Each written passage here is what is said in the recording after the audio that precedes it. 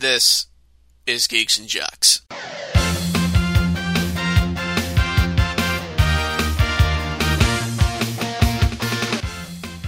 Welcome back to Geeks and Jocks, episode 149. Recording April 6, 2023. This is Ron Sullivan. Glad to have you here. Before getting to this episode, this is Podcasters for Spotify. That's where this is on. You can also find this on Google Podcasts and Radio Public. So head on down to those places. Search for Geeks and Jocks. Plenty of content awaits. So going through basically the usual stuff. Sports, film, TV, gaming. Talk about college basketball. Talk a little baseball, some NASCAR.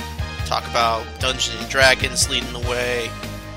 Talk delisting and potentially Xbox's future and a few other things here for this episode of Geeks and Jocks. So without further ado, let's jump to the movies and head to good old Box Office Mojo. Now, number one, I expected potentially Dungeons and Dragons to be number one. And it did. Over the weekend, it made a little more than $35 million. Ended at about $37.2 million over the weekend.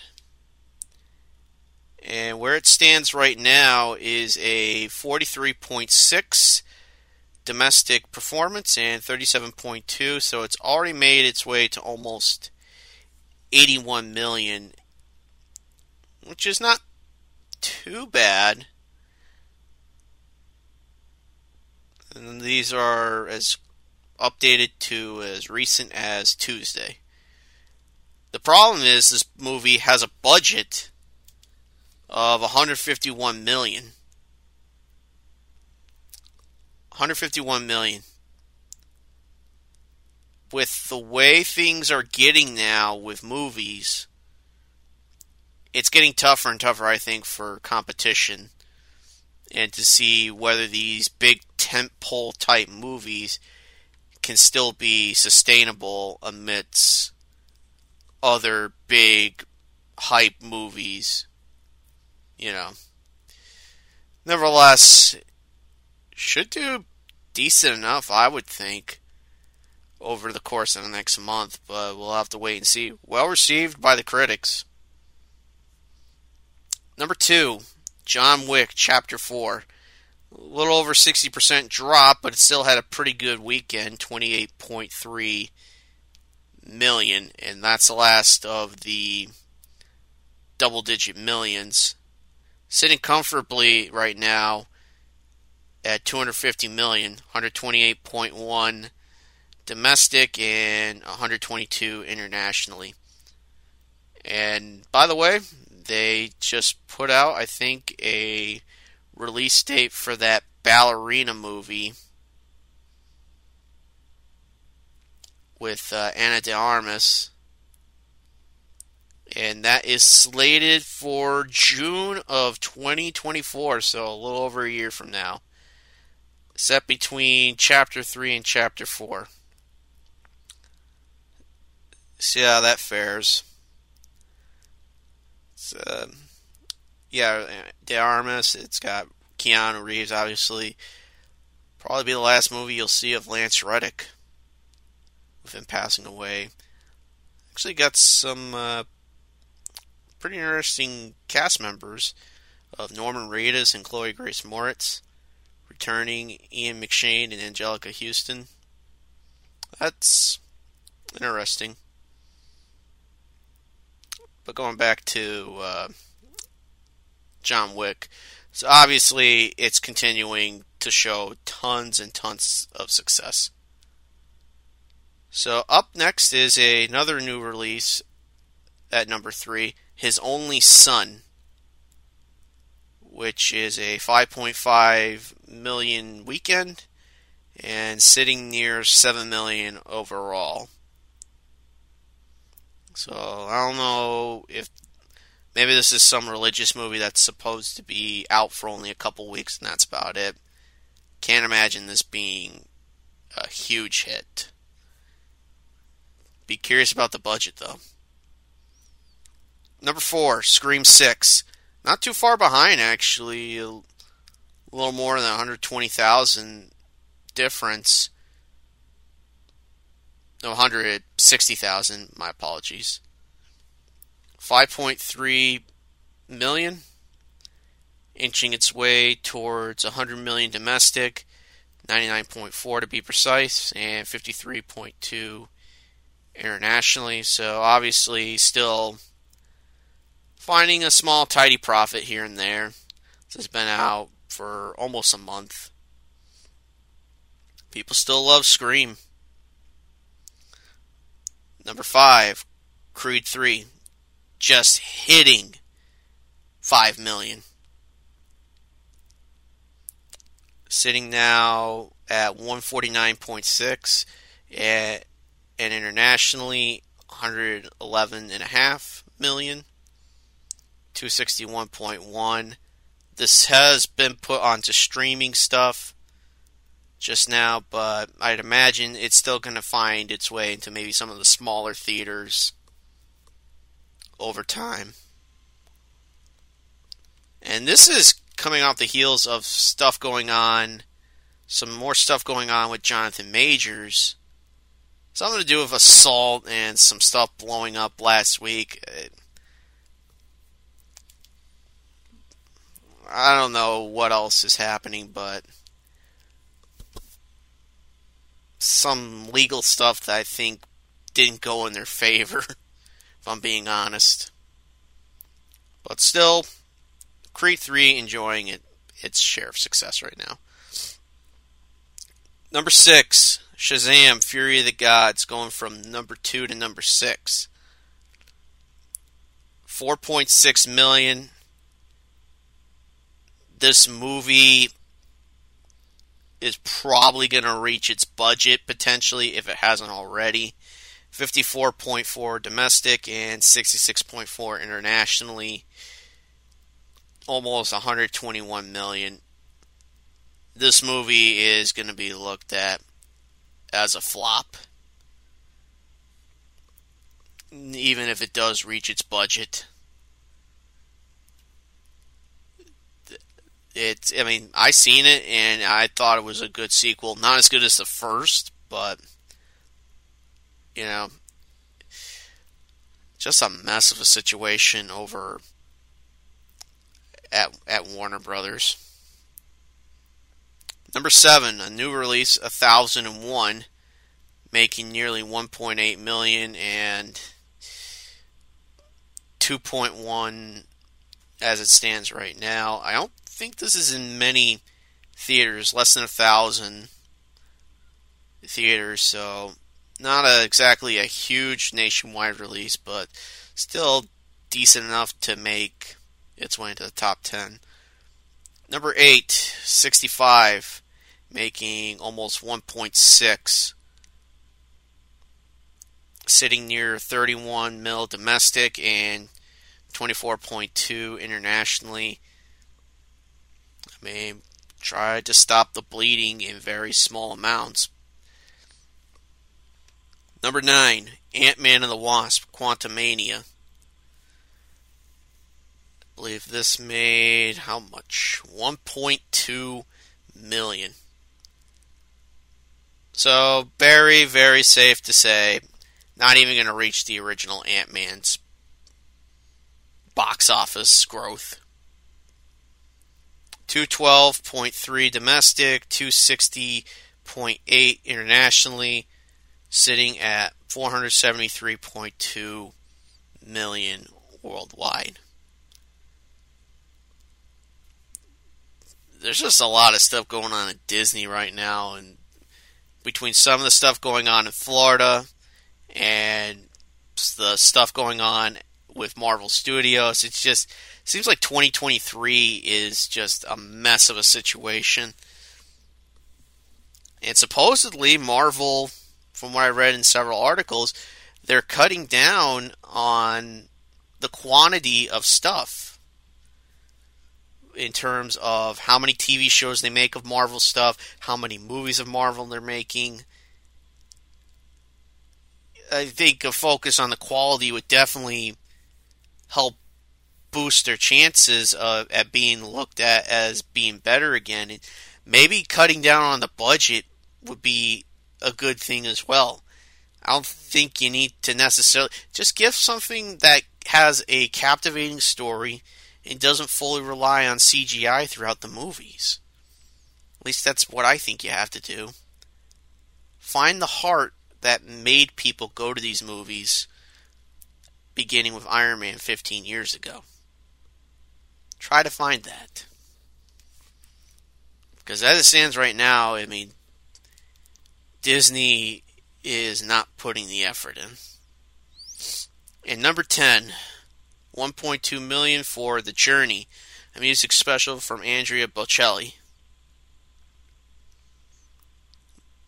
It's made about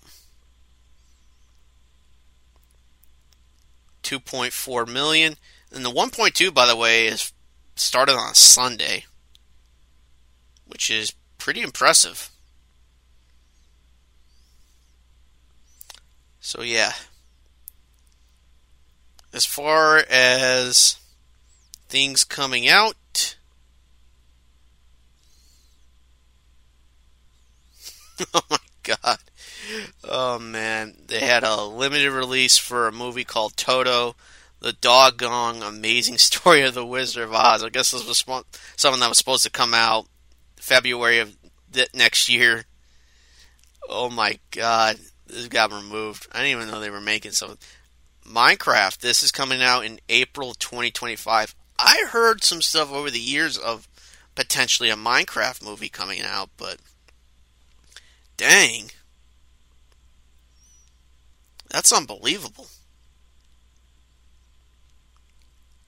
So, what has come out as it stands? So, as of looking at the stuff from the 5th, Super Mario, big release, limited releases of Air and One True Loves. Curious about them. Okay, yeah, I mentioned something about the One True Loves last week. Air is the Nike thing in Michael Jordan. So, I imagine Air would probably get a wide release soon.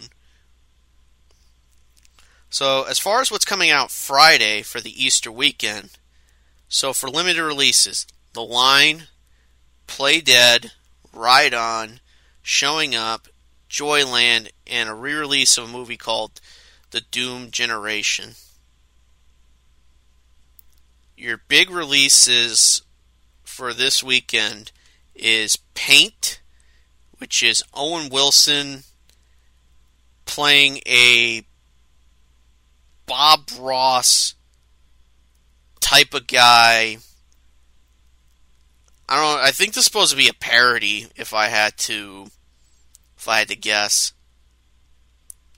But Bob Ross had a painting show on PBS for many years, and the show ended around 94, 95, and he passed away not too long after it ended. It's a weird movie, and I mean, they're banking on this IFC Films.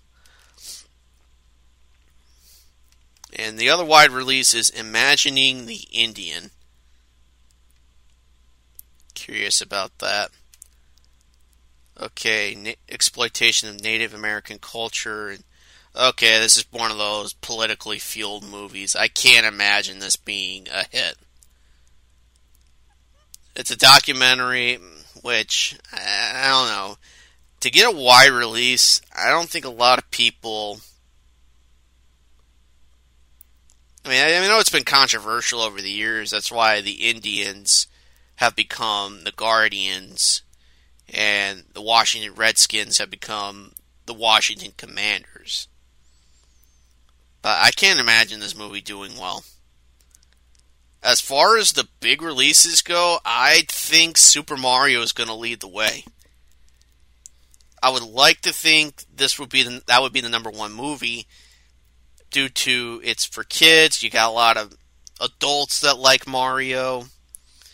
Although the reception's not so hot right now for Super Mario from the critics. As far as other stuff coming out prior to the 14th, just a bunch of limited releases. Beautiful Disaster, Tommy Guns, The Lost Weekend, A Love Story, and a re-release of The Lord of the Rings, Return of the King for its 20th anniversary. Curious to see how long that stays in theaters. But yeah, that's about it for the movies. Jump into the sports realm. Don't really have a lot to say with football. There really isn't anything to get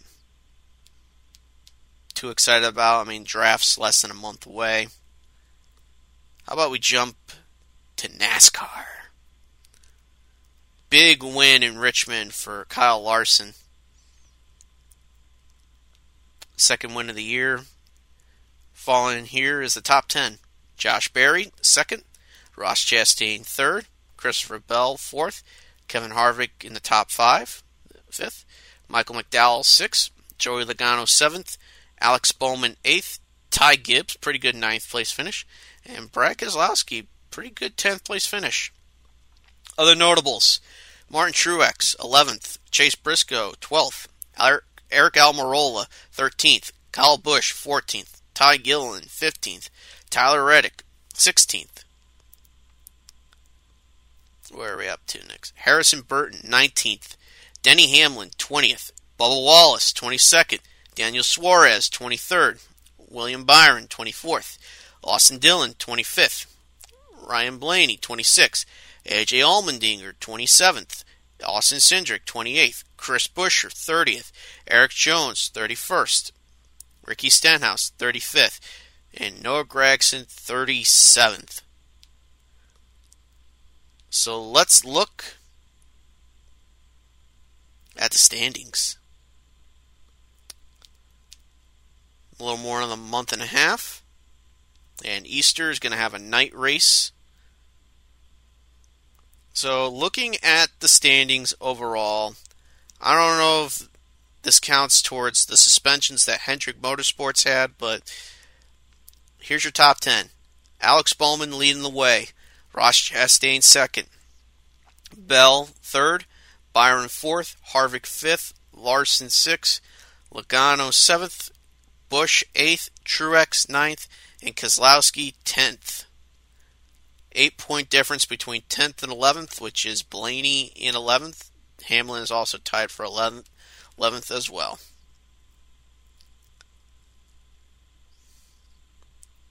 Well, I got the other person confused. It was Byron that had 2 wins, not Larson. My apologies.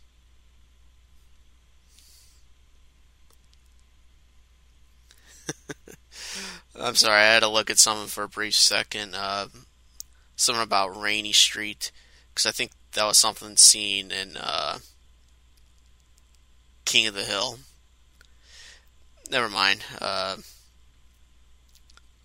Going to baseball. So far, week into the season. And some of the notables include Tampa Bay starting off unbeaten. 6 wins, 0 losses so far. And all things considered, the AL East, as it stands, 4-2 Yankees, 3-3 Baltimore and Toronto. Boston last place to start off the season. Cleveland starting off strong, same with Minnesota. Cleveland 5-2, Minnesota 4-2. Chicago middling there, 3-3, 2-4 Tigers. And the Royals starting off bad at 1-5.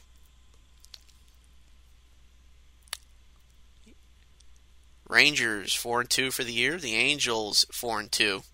The Astros 3-4. Oakland 2-4, and Seattle 2-5. Over into the National League, Atlanta still hot, 5-1. New York Mets and the Miami Marlins 3-4. And the losers, as always, Philadelphia and Washington. Milwaukee starting off strong, 5-1 for the year. Pittsburgh actually second place in the Central, 4-2, 3-2 Cincinnati. The Cubbies 2-3, and St. Louis starting off abysmally, 2-4. Kind of hard to tell who is leading the way, but I'm going to look at Arizona for a minute, see where they are. See what their record is, because they might be the 4-2 team. Nope, 3-3. Second place, the Dodgers, as always, leading the way. I'm not sure if anyone can stop the Dodgers. San Diego 3-3, San Francisco 2-3, and Colorado 2-4. Some of these as it stands right now, some games could still be in progress.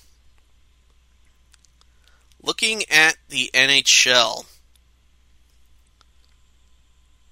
we have some interesting standings. So, 6 teams have already qualified for a playoff spot. The Eastern Conference consists of Boston leading the way for the entire conference. Toronto and Tampa have already clinched their spots. In the Metropolitan Division, the division is not wrapped up yet. Carolina is leading the way, but not a lot of games left for them, New Jersey, and the New York Rangers. So you got 2 teams with 87 points each. The Florida Panthers and the New York Islanders. Pittsburgh is 1 point behind, and they're the closest to being any of the teams that could still have a chance at making the playoffs. The next closest is Buffalo and Ottawa, each with 81 points. Might be too little too late, though. Though anything can happen over the next week or so. Other than that, Detroit, Montreal, Washington, Philadelphia, and Columbus, no way they're getting that far. The Western Conference has 6 teams already clinching a playoff spot. 3 teams tied for the same in the Central Division. Colorado, Dallas, and Minnesota. Colorado leading the way due to having a better record in terms of wins and losses. Looking at others in the Pacific, Vegas leading the way across the entire conference. Edmonton not too far behind, same with the LA Kings. Seattle has yet to clinch, but they seem like they'll be the closest to do that. The next closest would be the Winnipeg Jets or the Calgary Flames. The Jets have a better record, but not as many overtime losses like Calgary does. Other than that, I mean, it's going to come down to how the Predators do. Nashville is 3 points behind, and really, I mean, it'll be interesting to see who gets in for that last spot. I mean, anything can happen, and the Kraken could wind up out of it, but no way. I think the Kraken will be in the playoffs. Other than that, Vancouver, San Jose, which is surprising. San Jose is usually a really good team. Anaheim, they're out of it. The Blackhawks are out of it. Arizona, and St. Louis, if I had to guess, too. I can't imagine St. Louis. I don't think they have enough games to recover.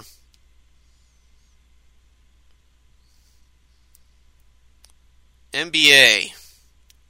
Let's look at some standings. Because I think the Eastern Conference is about set as far as having all their main teams locked in,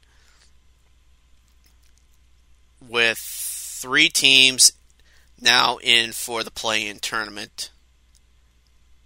So Milwaukee, best in the conference. They have home. They start off number 1 seed overall. Boston, second, 55-25. Milwaukee, 58-22. Philadelphia, 52-27. Cleveland, 50-30. New York Knicks just clinched a playoff spot recently, 47-33 for the year. Brooklyn, despite 2 games left, they'll probably be the 6th seed if I had to guess. 3 games left actually for the Miami Heat, though I'm not sure if they're playing at the moment. 42-37 for the year. Atlanta, Toronto, and Chicago all are in the play-in tournament. If I had to guess, Miami will probably be the 4th team of the bunch. Be an interesting group. So we got 3 divisional winners in the Western Conference. Nothing is set in stone from 5 through 10. Denver leading the way in the conference, 52-27. Memphis, 50-30 for the year. Kings, 48-32. Phoenix is one of the wild cards, 44-35. So here's the records, 5 through 10. So Golden State is 42-38. LA Clippers and the Lakers, 41-38 each. Clippers 6 right now. Lakers 7th. New Orleans Pelicans, 41-39. Minnesota Timberwolves, 40-40 for the year. Oklahoma, 38-42, as is Dallas. Utah, I think, is out of it. 36-43 for the year. No way are they making it into the play-in. The rest, not so much. 33-46 Trailblazers, 20-59 Spurs, and 20-60 Houston Rockets. So I believe the Clippers are playing right now. Yep, and looks like they'll be winning themselves a victory against the Lakers. So that would put them at 42-38, while the Lakers would be 41-30. Dang it. 41-39. Okay, nope, I don't want the Eastern Conference, I want the West. So they would be 41-39.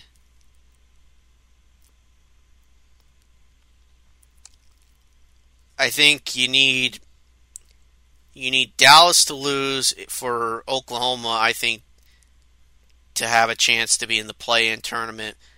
I would think it all comes down to the last game of the year. Just about all of them have 2 games left. Man, it's going to be a fun NBA playoff season. Western Conference is probably so equal outside of the top 4. And when you look at the Eastern Conference, you got some dominant teams.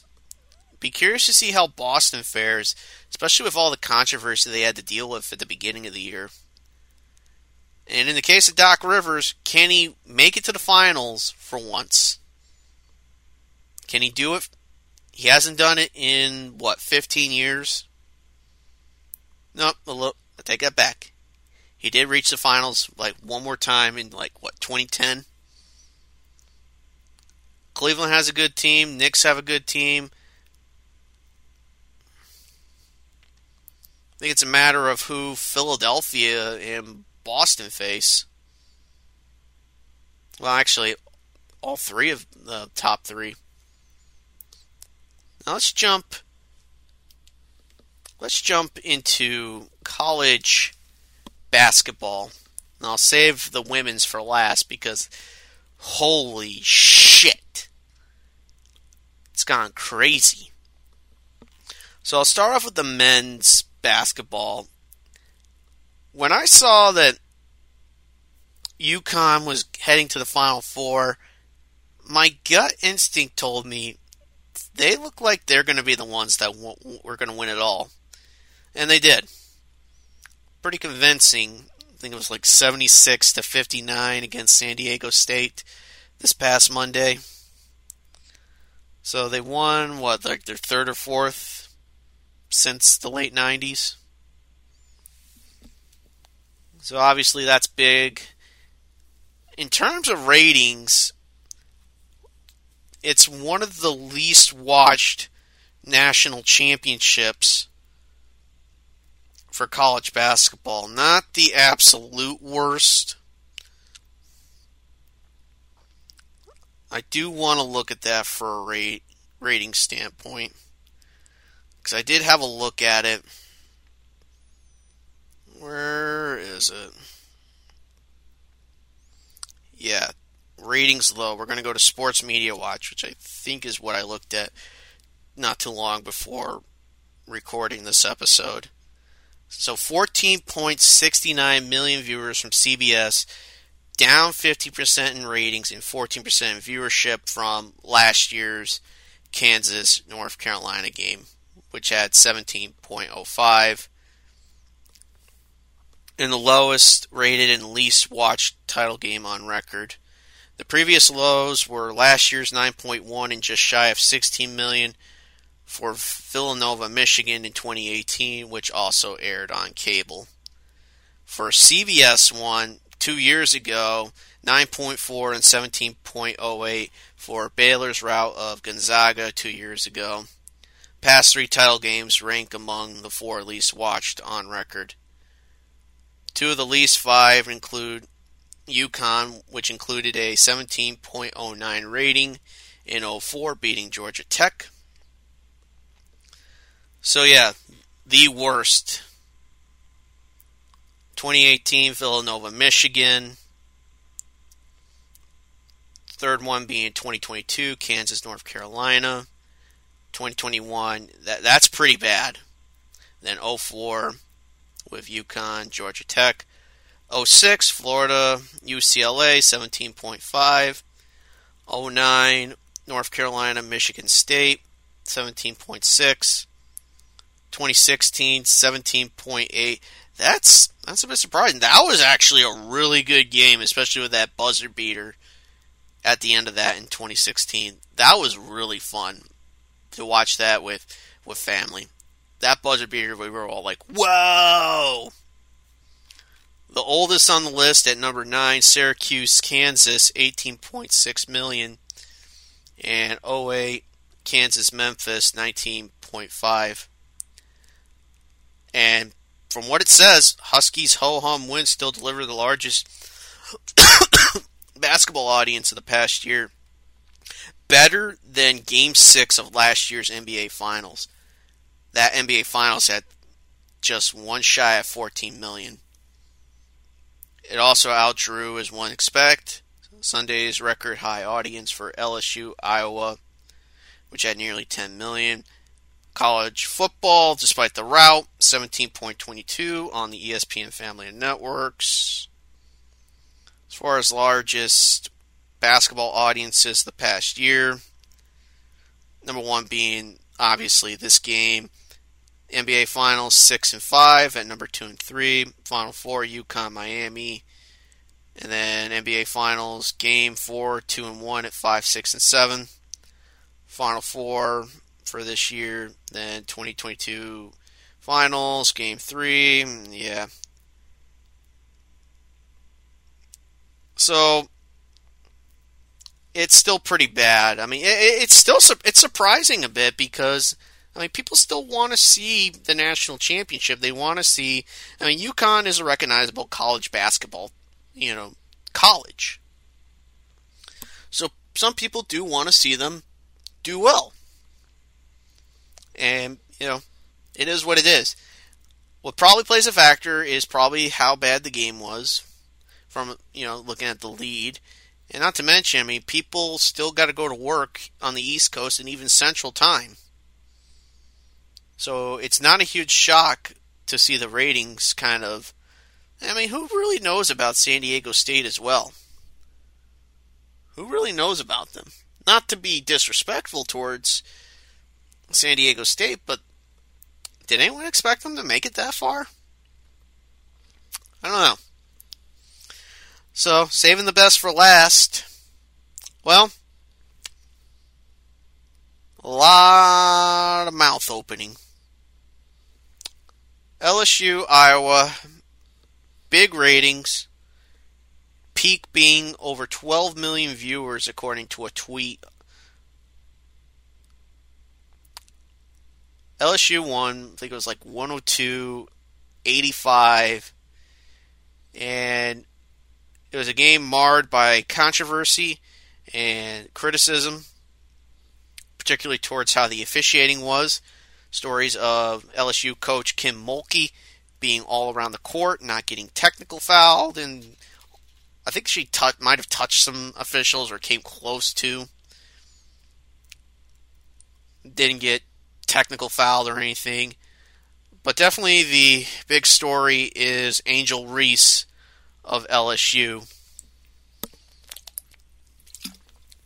And this girl has a bit of a no-nonsense attitude towards a lot of things.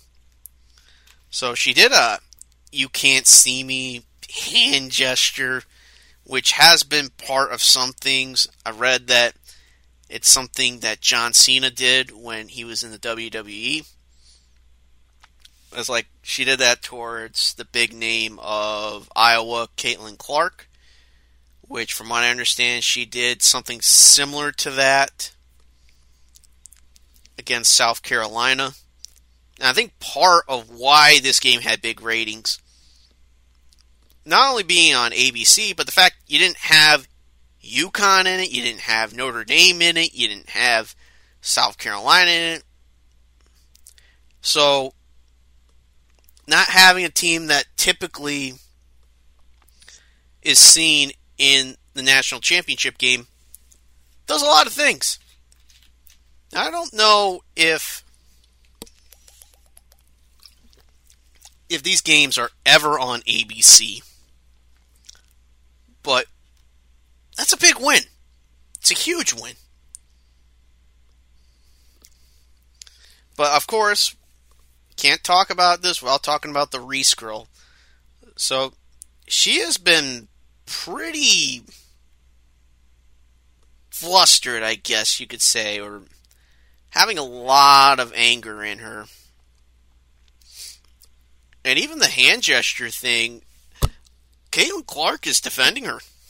Because I think people are trying to spin it, and some are accusing of doing like double standards, trying to create a racial narrative, a political narrative. It's just a mess of a situation. And it just gets even worse for Reese, because there's some stuff going on regarding Jill Biden. That's right, the wife of Joe Biden, wanting to go into the locker rooms pregame. And supposedly some bitterness from what I look at, because of Joe Biden picking LSU to lose pretty early in the tournament. There's a lot of things to criticize the Bidens for, but for basketball, I just don't see them really as college-type fans. I just don't see it. I mean, I don't know how big of a college sports guy Trump is, but obviously Obama was. I mean, sports-wise, I mean, they do stuff like first pitches for baseball and maybe visit a couple things for sports. You know, whether it's NASCAR, NFL, you know. He just doesn't... Joe Biden doesn't strike me as a college guy. Maybe he likes to try doing something, but otherwise, probably just he didn't think LSU would be good enough. And I'm assuming it rubbed Angel Reese the wrong way. And so she has a bitterness towards the Bidens, if I had to assume. And the same thing with the locker room stuff. She didn't want Jill there. Now, I don't know if Jill Biden went to the Iowa locker room before the game. But there was some stuff about her wanting Iowa to come to the White House despite losing. And that rubbed some of the LSU people the wrong way. And the most vocal being Reese, saying, we'll visit the Obamas. Like, that's going to solve anything. The way I look at it is that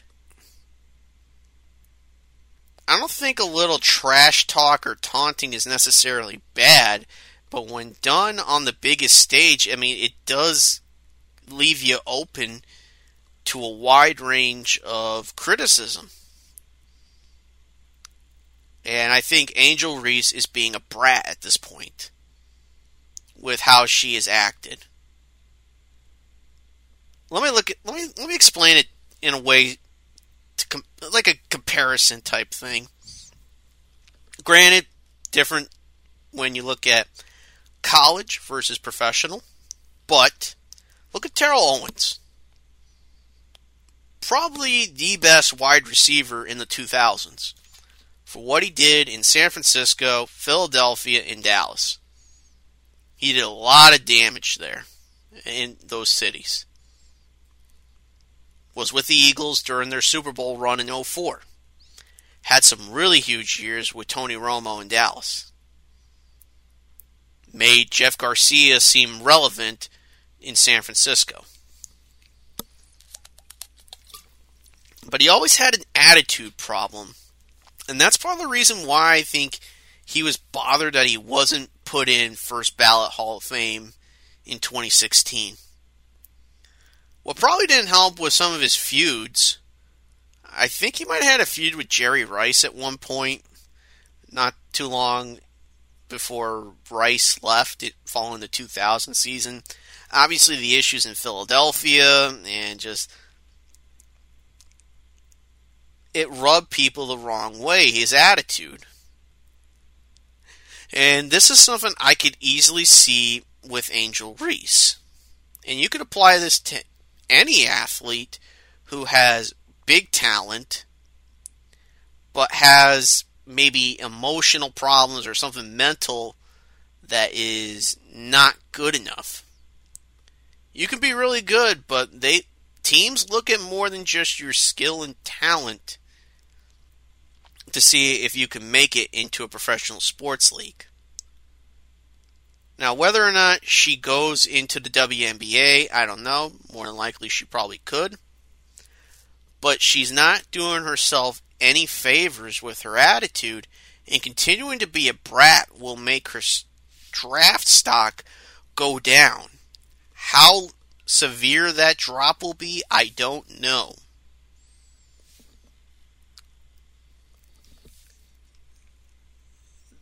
And so some stuff I've heard a little bit, maybe just a rumor that I've seen online, is her GPA. Supposedly it's pretty low, below 2. There are certain thresholds you have to maintain in order to stay on a team. I mean, you can dip maybe a 0.1 or 0.2 below 2 and still play with your team. Though I think there's certain things in order to be given awards and whatnot, I think that's what plays a factor too. I don't know. It's a weird situation. I don't think we've heard the last of Angel Reese. I don't think we've heard the last of it. For all we know, she could be opening her mouth up again soon. But her attitude, it needs to change. To do the taunting on the national stage, on national television, last big game of the year, it'll rub people the wrong way. Justified or not, that's up to the individual. But I think she needs to change a little bit for the better and grow up a little bit. If she wants to have a future in the WNBA, she'll need to change her attitude, because I can't see many coaches, despite looking at the talent, seeing this as a good thing. I mean, heart is good. Going with your gut at times, not always the best choice.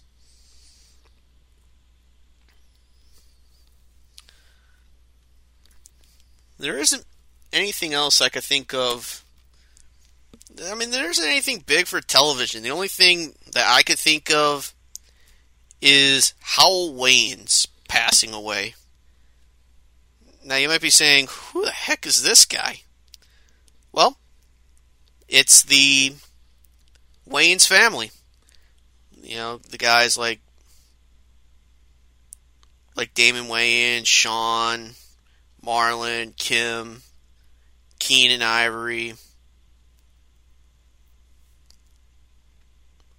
the mother, Elvira Althea, passed away a couple years ago. So,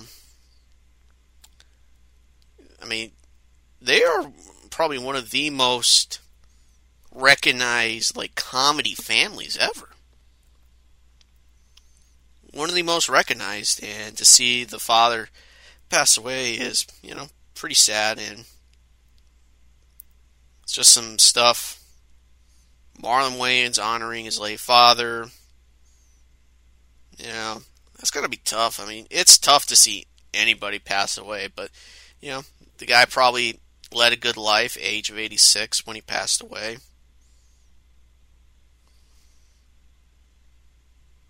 Especially in an era where these guys, they found their way into comedy in the 80s and 90s and had their big hits during that time and even into the early 2000s.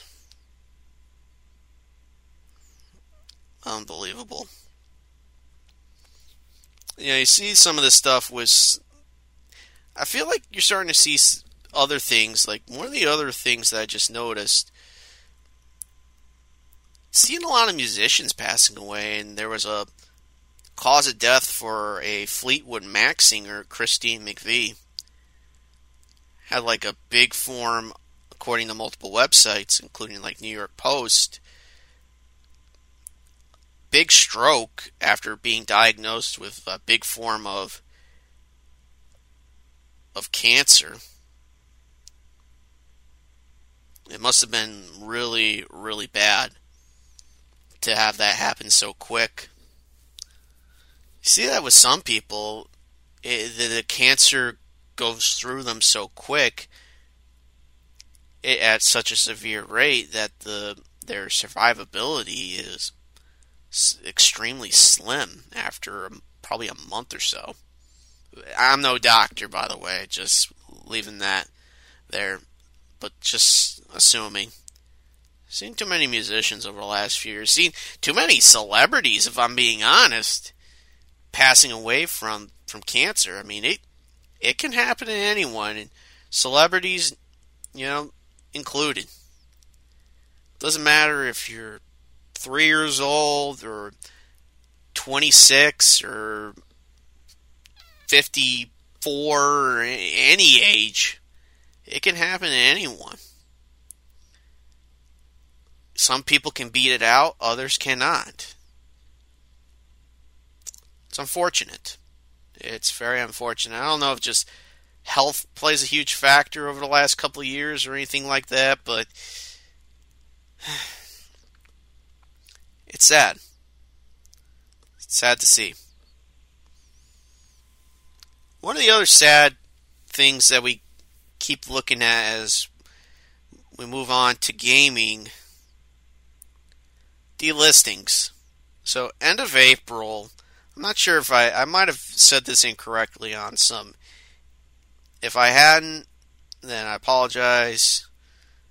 But Electronic Arts is delisting a few games. Battlefield games. Battlefield 1943 and Battlefield Bad Company 1 and 2. These are being delisted at the end of April.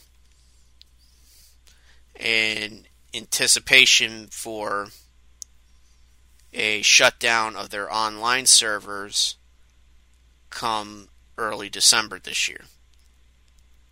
Battlefield 1943 is an online-only game, and the Bad Company games do have online, but they also have single-player content. Battlefield 1943 is also an online-only game on Steam and Xbox 360 and PlayStation 3. The Bad Companies, at least you can get copies, physical copies for the PS3 and 360. It continues that trend that we've seen a lot over the years of games getting delisted and not being seen again.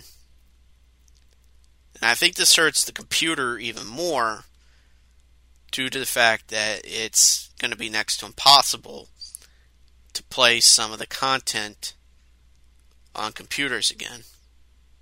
Unless you find a way to hack it or something. But it's a pretty old game, 1943, and came out around 2009. And this is something that has been seen in other PC games over the years. A lot of them that have single-player experiences, they shut their online off. And this is coming off the heels of recently Steam ending support for Windows 7 and Windows 8. Windows 7, their support ended a few years ago, around mid-January of 2020. And I think Windows 8 was actually a long time ago. When was that? I gotta look again. That Windows 8 end of life, at least 8.1. End of support for 8.1 was actually almost 3 months ago. It will no longer receive security updates, bug fixes online. So,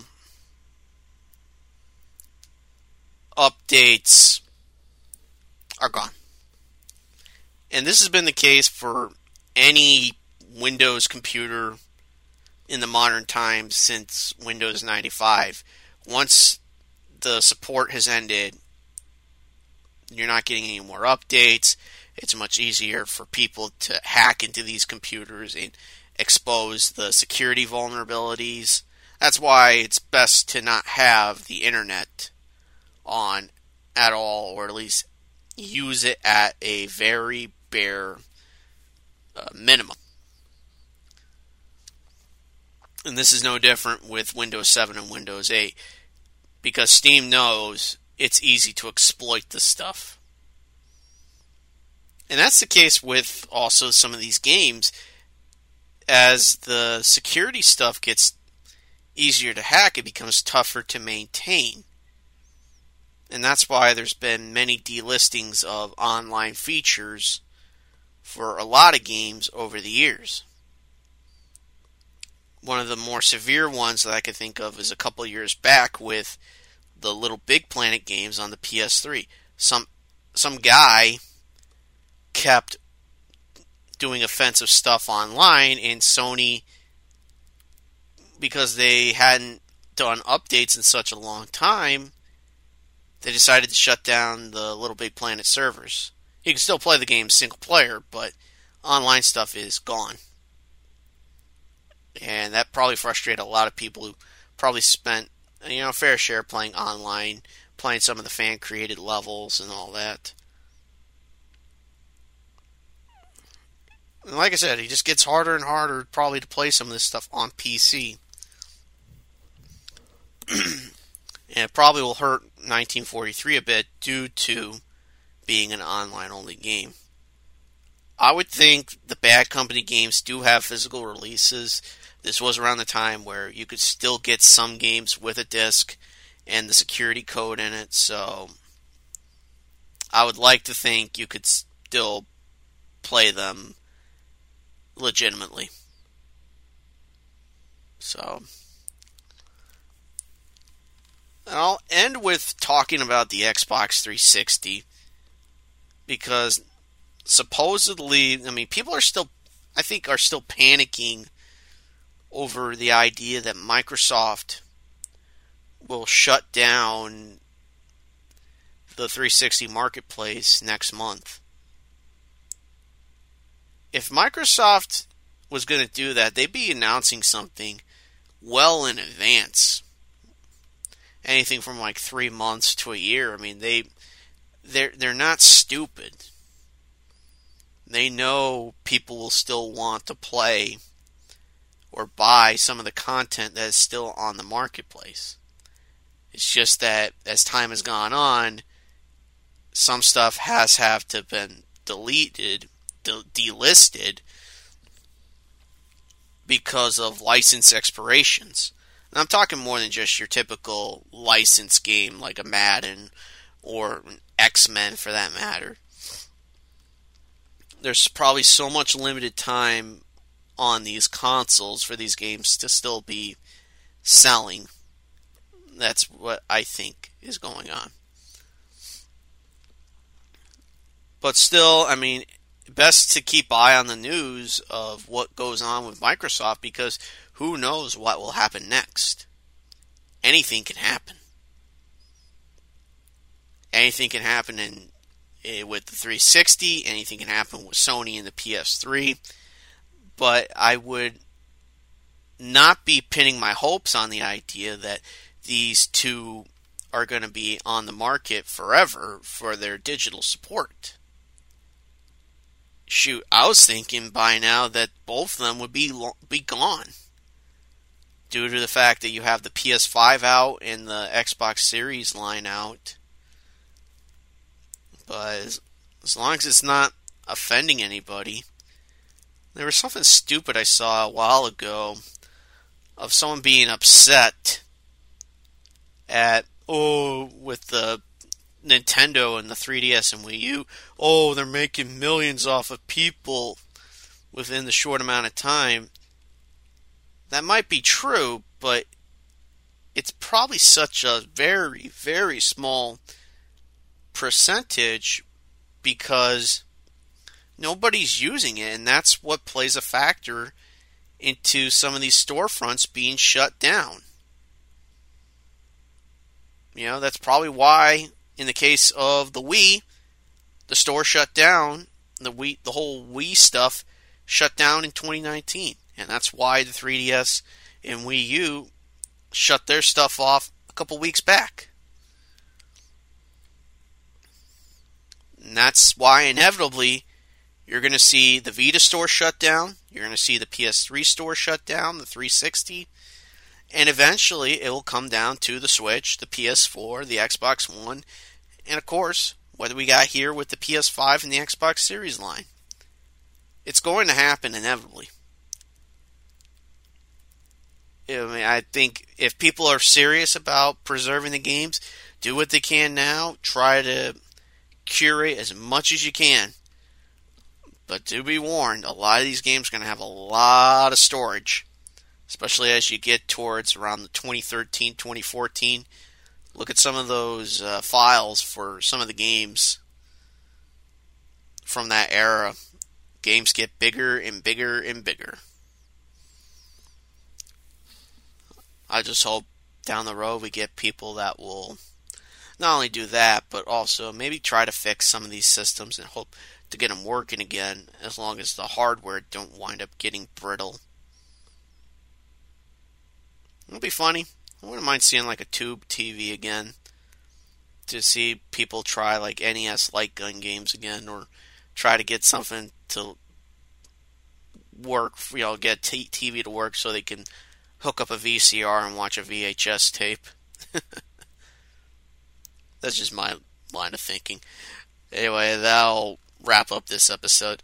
Like I said before, this is Spotify for podcasters for this podcast. You can also find us on Radio Public and Google Podcasts. So head on down those places, search for Geeks and Jocks. Plenty of content awaits. So with that is episode 149. This is Ryan Sullivan. Hope to hear your listeners on the next podcast. Stay safe, stay protected. Take care of yourself. Take care, everyone.